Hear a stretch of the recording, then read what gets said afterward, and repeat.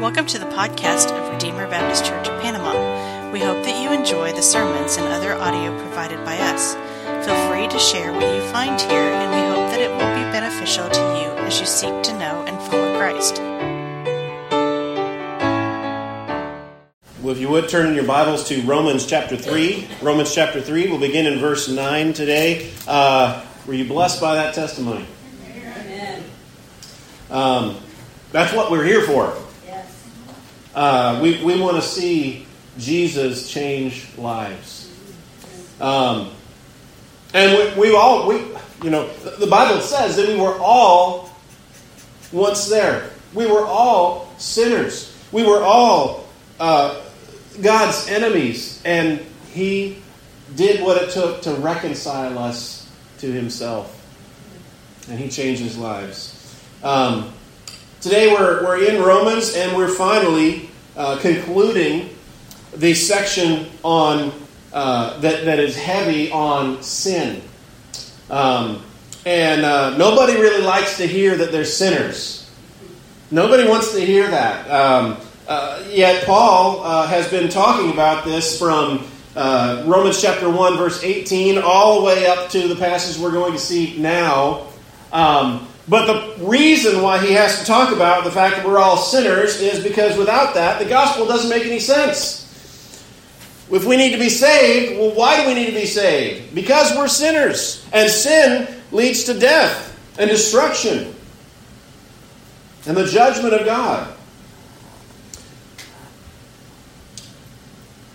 Today, we're going to look here at how we are all sinners. Jew and Gentile, and that basically means everybody. Universally, we are all sinners. And because we are all sinners, we all need Jesus. We need what He did on the cross for us to make us right with God. Beginning of verse 9, Romans chapter 3 says, "What then? Are we Jews any better off? Not at all. For we have already charged that both Jews and Greeks are under sin, as it is written, 'None is righteous, no, not one. No one understands, no one seeks for God. All have turned aside, together they have become worthless. No one does good, not even one. Their throat is an open grave. They use their tongues to deceive. The venom of asps is under their lips. Their mouth is full of curses and bitterness. Their feet are swift to shed blood. In their paths are ruin and misery. And the way of peace they have not known. There is no fear of God before their eyes.' Now, we know that whatever the law says, it speaks to those who are under the law, so that every mouth may be stopped, and the whole world may be held accountable to God. For by the works of the law, no human being will be justified in his sight, since through the law comes the knowledge of sin." Let's pray. Father, we thank You for Your word. Lord, we pray that You would use Your word, Lord, to bring life. Lord, we pray that You would enlighten our eyes. Lord, that You would give us ears to hear and eyes to see and hearts to believe. And Father, we pray that Your word would unite with Your Spirit. And You would, by Your word, make us more into Your image and bring faith into the hearts of darkness. Lord, we love You. And we need Your Spirit here for anything good to happen. Lord, we love You in Jesus' name. Amen. Amen. Paul begins here, "What then? Are we Jews any better off?" And as we think about his argument here in the book of Romans, in chapter 1, verse 18 through the end of the chapter, he's talking about the guilt of the Gentiles and how the Gentile world is sinful, and it goes on and names all kinds of manner of sin because the Gentiles, they suppress the truth in unrighteousness. They have abandoned the Creator and worship the creature instead. And all of those things are fundamental. Sin is idolatry. And then in chapter 2, he goes on and says, the Jews are just as bad. In chapter 2, he goes on to talk about how the Jews have, even though they have the law, they're hypocritical. They have not lived up to the law. And but between chapter 1, the end of the chapter, and chapter 2, altogether, his argument has been driving home this message. Both Jew and Gentile, and that means everyone, universally, we are all sinners and under the judgment of God. And last week, Paul had a very similar question. In the very first verse of chapter 3, it says, "Then what advantage has the Jew? Or what value is circumcision?" And Paul last week, the passage we looked at, said, "Much in every way." Of course, the every way that the advantage that Jews had is the fact that they were the people of whom God had been working through. He gave them the scriptures, and He gave them the word, the law. He also gave them a covenant between Abraham and God and all of his descendants. Yet here in chapter 3, we have a very similar question. Are the Jews any better off? And he says, no, not at all. Because we see in the passage we looked at last week, even though the Jews had the advantage of the covenant that God made with them and of having the law, they did not keep the law, and those who have the law were bound to keep it, and if they didn't keep it, they're condemned. And no one did. No one could keep the law. And so Paul here says, "For we have already charged," and so he's referring back to the argument he's been making since chapter 1. "For we have already charged both Jew and Greek are under sin." What does it mean to be under sin? Now, when we think about us being sinners, we often think about the fact that we do sins. We lie. We cheat. We steal. We do things that are displeasing to God. And we think about sin as being the actions that we do. But the way Paul talks about it here, whenever he says, are under sin, this is talking about the fact that sin is not just the things we do, but it is kind of a power at work within us. We are corrupt, and sin is in us. It affects everything that we do. Our minds are sinful. Our actions are sinful. We are born into this world with an inclination towards sin. And that's what Paul means whenever he says, all, both Jew and Gentile, both Jew and Greek, are under sin. We are sinners from the moment we take our first breath.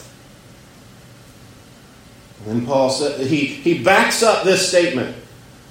He gives an argument from the Scripture for what he's just claimed, that we are all sinners, by quoting Scripture. Now, this list of Scripture that he has, it's several verses from several different places. It's not all from the same. The first part does appear in Psalm 14, but there are several different Psalms that are mentioned here, and also some verses in Isaiah. So they're not all from the same place. But what he says here is, no one is righteous. No, not one. None of us can please God on our own. None of us can please Him. None of us, all of us are sinners. There is none righteous. If you think you're righteous, better take it up with Scripture. Well, none of us are. No one understands. This affects our minds as well as our actions. No one understands. No one seeks for God. We might ask, well, I think some people may be seeking. Some people may be looking for Him. As Ron talked about, looking for something to satisfy that need. And the only answer was in God. The fact is, Paul here, in the Bible tells us, none seeks after God. We're going to go seek after our own delights, our own pleasures. Apart from a working of God's Spirit, none of us would seek after Him. It's only when the Holy Spirit changes us that we can seek after Him. All have turned aside.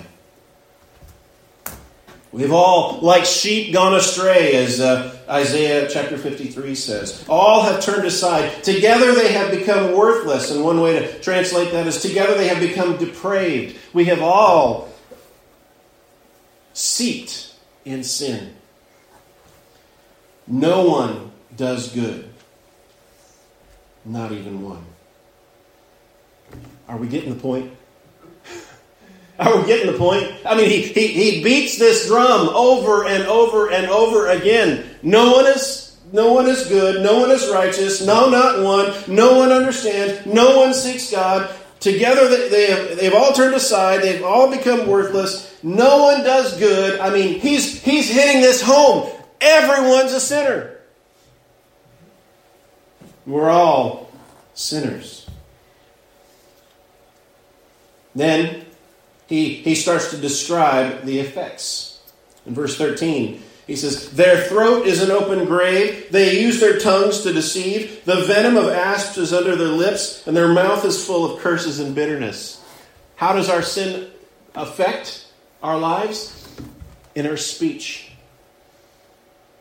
And these are all things related to speech.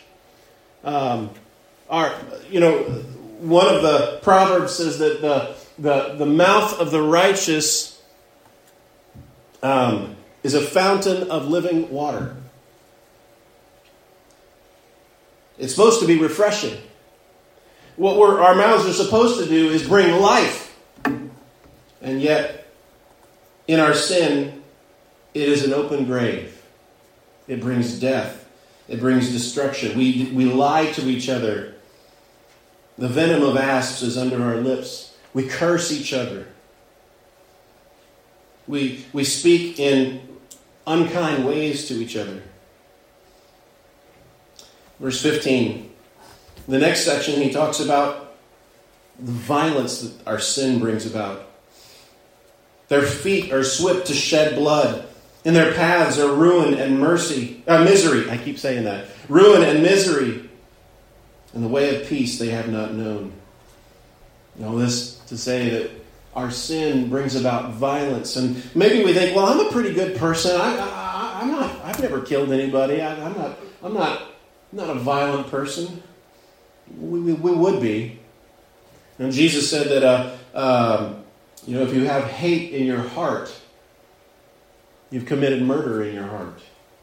In the Sermon on the Mount. And if it were not for God's common grace restraining us through the law, we would all give full rein to our passions. God's restraining grace by consequences. Think about it. If there were no consequences, if you could just do whatever you wanted to, when you got angry, if you didn't have to worry about what other people would think, if you didn't have to worry about getting arrested or going to prison or anything like that, each one of us, apart from the work of the Holy Spirit, would give full rein to our anger and murder. Verse 18, Paul grounds this all under one heading. There is no fear of God before their eyes. Why is it that there is no one righteous, no, not one? Why is it that no one understands? Why is it that we've all turned away? Why is it that our speech is corrupt? Why is it that we have violence in our lives? It's because we have no fear of God before our eyes. The fear of God is the beginning of wisdom, is what the Proverbs tells us. And Ecclesiastes tells us that the heart of the matter is to fear God and do His commands. When we have no fear of God before us, we do what Psalm 14 says. The fool says in his heart, there is no God.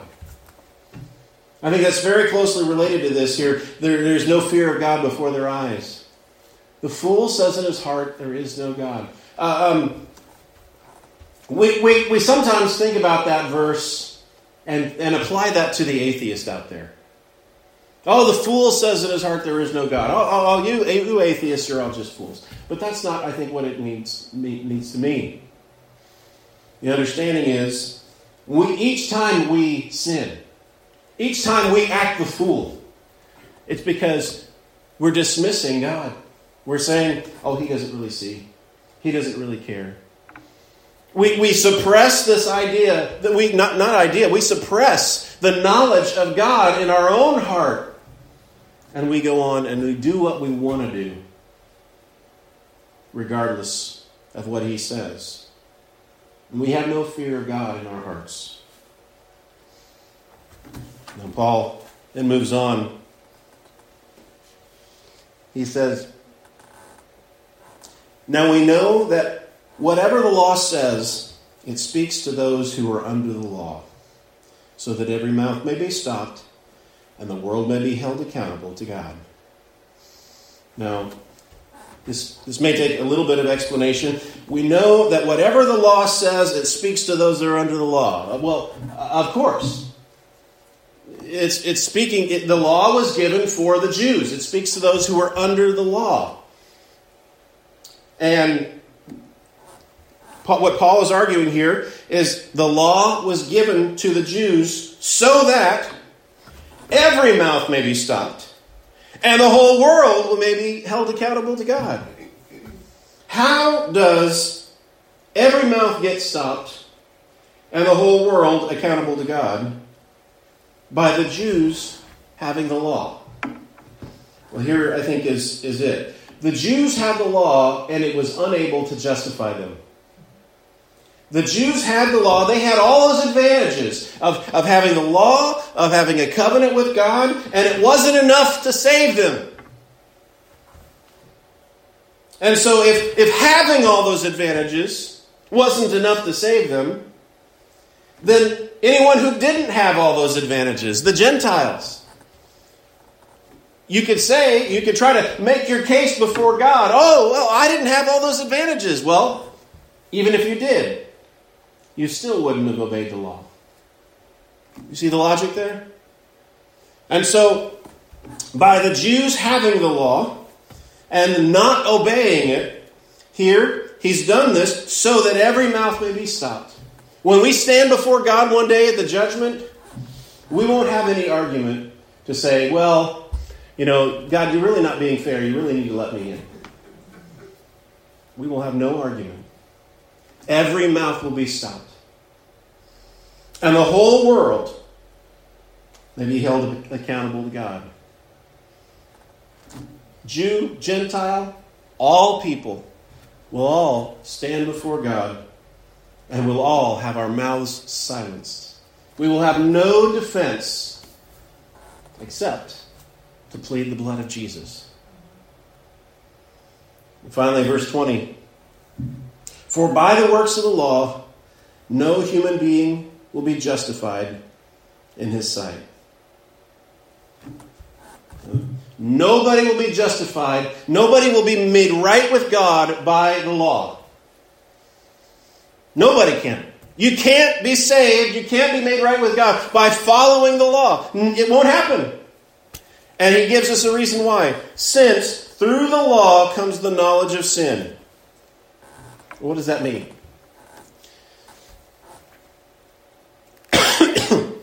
The law incites sin in us. Romans 7 talks more about this. What do you do? What happens whenever you've got a plate of cookies out and you tell a kid, don't touch them, don't eat them? What are they going to want to do? You leave them alone in the room, and probably there's going to be some missing. And even if they don't, they want it, right? They want it. You tell somebody, don't do something, what is it that they're going to want to do? The very thing that you told them. So that's what the law does. When we're told, do not commit adultery, we wouldn't know about the law. We wouldn't know about sin if it weren't for the law. The law, it awakens sin in us. It makes us want the very thing we're told we don't need, that we're not to have. And because of that, no one can be justified by the law. Is what Paul is arguing. So, all of this leaves us in a desperate place. Here we see that Paul is arguing, everybody's a sinner, nobody has any excuse before God, nobody's going to be justified by the law, and we have to ask ourselves, then what? How can we be justified? How can we be made right with God? Well, we're only a few verses away. Now, while this is next week's sermon, I'm going to go ahead and jump ahead. Romans 3:23, for all have sinned and fall short of the glory of God and are justified by His grace as a gift through the redemption that is in Christ Jesus, whom God put forward as a propitiation by His blood to be received by faith. We're sinners. We have no hope in the world without Jesus. But God put forward His Son, Jesus, as the propitiation. He was the one who satisfied the wrath of God for us. And if we have faith in Jesus, if we trust in Him, then we can be changed. The Holy Spirit comes and lives in us, and we can have a new life.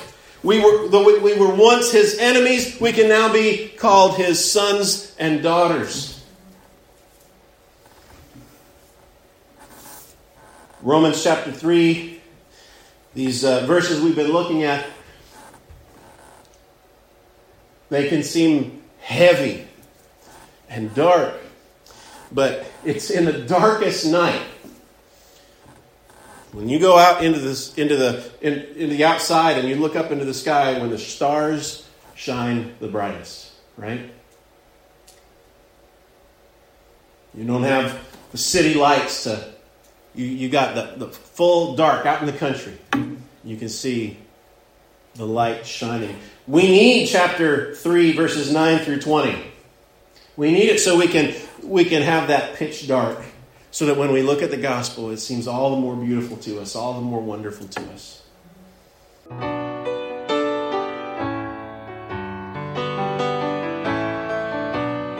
Thank you for listening to this message from Redeemer Baptist Church in Panama. For more information, please visit us at RedeemerBaptistPanama.com, or you can like us on Facebook.